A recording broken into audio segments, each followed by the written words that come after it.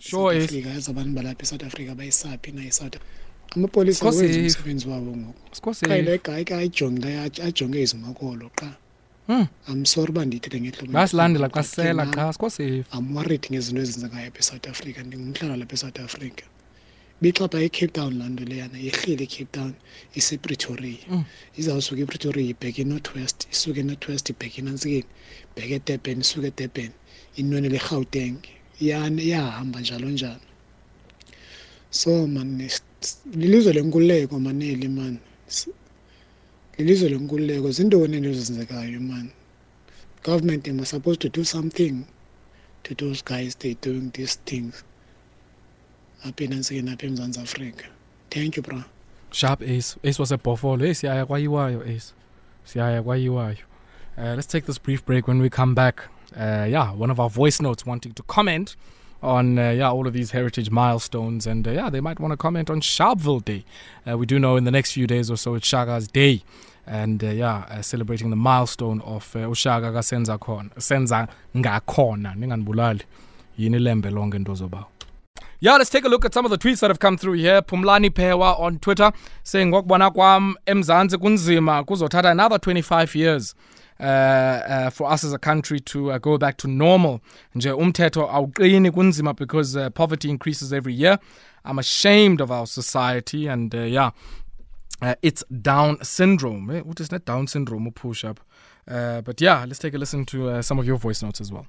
Sure, as we approached the war that you did wage, thank you for the sacrifices that you made for humanity in the land. We are signing this constitution at your doorstep to acknowledge your contributions. Thank you very much. Have a nice evening. Thank you. Bye-bye. Lucky.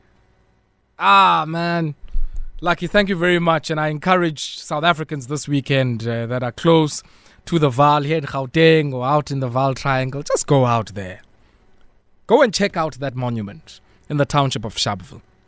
That monument to the immeasurable sacrifice of many of our people in 1960 who laid down our lives in that positive status campaign that was driven by the Pan-Africanist Congress of Azania, of course, followed and following many past campaigns that really, I guess, were significant, as Lucky was saying, in our national struggle. This large-scale defiance and civil disobedience, which, of course, segued into armed forms of struggle, armed propaganda by the Azanian People's Liberation Army and Umkhonto Wesizwe, and later on, the Azanian National Liberation Army, Azanla, of the Black Consciousness Movement. Rich history. Busy Pride Day, a rich history. And, go check him out there, Lucky. And you know what inspires me with a comment like that is that Lucky took the opportunity. Send us your voice notes as well, and you can take your opportunities as well. And great, it would be great to go and visit as the team here at Metro FM Talk, Lucky's tourism, offering in that part of the world, taking people on tours of that historic township. And we know the contribution of Sharpeville doesn't end in 1960, but even in the 1980s, very much involved, of course, in the culture and the mood of defiance and the consumer boycotts that we saw in the Vaal, alongside places like Sebokeng. So we doff our hat to the people of that part of the world. Certainly for all of the sacrifices that you have made. Fascinating stuff, and you can continue to send us your voice notes. So this is Jonga, this is Kangala, this is Mamele, Sisabele Nakuni.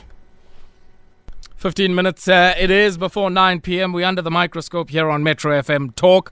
This evening, as I said when we started, the big news is certainly some of those outcomes coming through from our courts on issues of broad-based black economic empowerment, be it in the mining sector and in the tourism sector. And, of course, one of them in that challenge brought forward by AfriForum and Trade Union Soli-darity. And this evening have the chance to speak about that particular matter with AfriForum's campaigns manager, Jacques Broodryk. Jacques, good evening and welcome. Good evening. Thank you very much for the opportunity, and good evening to your listeners. Yeah, thanks a lot, man. Jacques, just give us a brief background on the genesis of this matter that you brought before the courts and the concern or discord that you had with how the Tourism Equity Fund had been designed. Yeah. But What did you make, I guess, of the suggestion, certainly by many, that, this is not just about transformation, but it's also about firm size? I mean, many of the smaller guys, who might be running tourism establishments, by virtue of the size of their headcount or turnover, would effectively, would effectively be exempted from some of these obligations. What do you make of that? And I guess whether or not that was captured in some of the regulations here, or the design of this instrument? Well, that's a very pertinent and very good question, because, like we know, there are millions of South Africans who are employed by the tourism industry, and the government simply went on the principle that it should be a black-owned or black-managed company, and that is how we determine whether you get funding or not. Now, we know that there are hundreds and thousands of black South Africans, and I don't like to use the race terms, but apparently government does, who are employed by tourism firms. And they didn't look at how many people are employed by a certain firm. They just decided that, is this firm black-owned or black-managed to a certain level? And that is what we will decide whether they get funding or not. And that is absolutely unacceptable. I mean, there are hundreds and hundreds and hundreds and hundreds of people who have gone without work for months now because of this COVID-19 pandemic and government's reaction to it. Black people and members of other minority groups who simply do not get an income anymore. Whether the company or the establishment is white-owned is irrelevant, because there are a lot of people who have now not gotten an income, who could have gotten income if government was not as race-based and race-obsessed as they are. Well, Jacques, I mean, I guess you can't avoid being race-obsessed and race-based in a country where, for centuries, race determined what people could eat, who they could sleep with, and where they could live. So I guess it is a material reality. But what do you make of I guess the difficulty of many of the tourism entities to actually meet these 51%, obligations of black ownership in a majority black country? I mean, what does it suggest, I guess, about the state of transformation in the tourism sector? Well, I think the question, whether it be a guest house or a small hotel or a restaurant, is white-owned. There are 5 or 6 or 7 or 10 or 100 black people who work there. And never mind just black people, other people as well, white, Indian, and colored people. Jacques, I think the point is well made. I'm very sympathetic to that point, right? That economic participation comes in many forms. It's not only about ownership. So I think we're batting on the same wicket. We are together there. But what you're not responding to is why this 51% black ownership requirement is such a seemingly onerous one for many of the entities that you ostensibly represent. Well, I think the big reason people who have political connections, Jacques, and that is the big problem. Hold the line there for me for a second. We're going to take a quick spot break. When we come back, I want to come back to some of the issues that are arising from the outcomes from the courts, and of course this challenge that was brought forward by Trade Union Soli-darity and AfriForum. Follow at Metro FM SA for more information on the Metro FM black and white themed party taking place on Saturday, 25th of September from 12 p.m. until 10 p.m. Tickets available at the door at 250 Rand for general access. And remember, it might be level 2, but we still need to be safe. So adhere to COVID-19 protocols and let's party together responsibly. The Metro FM's 35th birthday celebration, it's where it's at. We're under the microscope this evening. I'm in conversation with Jacques Broodryk, and we're speaking about the Supreme Court of Appeal's decision today to grant leave to appeal to AfriForum and Soli-darity Trade Union, who argue that the Minister of Tourism was not legally entitled to use B-BBEE criteria for emergency funds related to the tourism sector. And Jacques, before we went to the break, I guess, I'd pose the question, and I'm once again quite sympathetic, I guess, to your view that in the past and even at this moment, BEE, there's a perception, whether real or perceived, that it's linked to all of those politically connected ones who are the ones who get to benefit. But if we look back again at the eligibility for funding under this Tourism Equity Fund, the entities need to be predominantly black owner managed and controlled, that 51%. Now, I come back to the question I'd asked.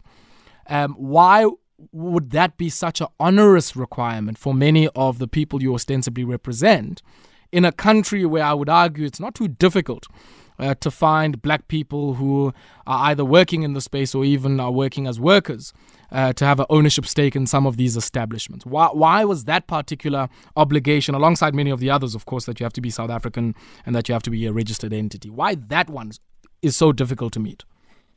Right, so let's get trouble to read. Okay, so it's real, Jacques. It's fine. We can agree it's real. Let me speak. I'm interested. Jacques, I think we agree. Reports on the last 10 years. Yeah. And you can draw the conclusion for yourself. So let's get back to the race-based issues.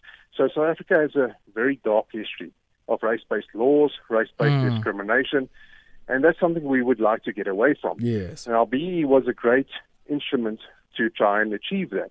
But unfortunately, it's been hijacked, and it is not realistic. It did not turn out the way that many of us South Africans, proudly South Africans, hoped it would turn out to be. It's become a political vehicle. Okay. Jacques? So that is why it's become an onerous Sure. Jacques, we can agree there. So, but I think I want us to take the leap together, right? I want you to explain to me so that I also understand.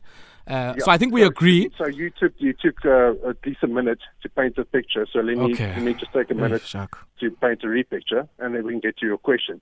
So your question was, why was it an onerous issue? So it's on the skin color. That's as simple as that. Jacques, I think a lot of what you're saying is arguable, and we would agree maybe on a lot of it, right? And I'm saying that's not the issue in contention. I think what I'm trying to understand is why, and let's maybe take an example. So you might have a tourism operator who's in Kenton-on-Sea, somewhere in the Eastern Cape, family-owned operation. Now, I'm asking what would be difficult in that context to have some combination of owner equity and some partnership with historically disadvantaged people to meet that obligation? Why has it been difficult at that level? I think the macro issues that you're raising around the hijacking of BEE, around politically connected people, sympathetic to that. I think we're batting on the same wicket there. I want to understand it at the level of the tourism product provider. Why has this been so difficult and onerous? Well, I wouldn't be able, as far as the rights are concerned. This was an absolute abdication of rights. It was wrong. You cannot discriminate against people based on their skin color during a pandemic. So efforts to rectify injustices of the past, as the minister would like to put it, are legit in certain examples, and it should happen. But it cannot happen under pandemic circumstances, and especially when the court has found that she was wrong in bringing in BEE laws into the Disaster Management Act, which are not related at all. Sure. Then I think there's not much to argue about if the courts have found that she was wrong in trying to introduce laws that are not applicable to these relevant circumstances. No, and I can hear you there. I think, the pandemic has been agnostic of, firm size or even, racial composition of owners in terms of its impact. So I certainly hear that viewpoint. But I think, there's a broader question mark that this particular matter might leave, which creates an impression that, many operators in the space are not transformed. And I think what I wanted to understand is what are some of the constraints, very real constraints, to white-owned businesses and tourism operators in transforming their operations? I think it's a fair question. I'm sure it is a fair question. Unfortunately, look at race as a solution or as a benchmark. So asking questions about white-owned businesses or black-owned businesses is not something that I can comment on. Okay, all right. Thanks a lot, Jacques. Thank you very much for your time. Thank you very much. Jacques Broodryk there speaking to us from AfriForum. Yeah, they don't see race. I guess, there's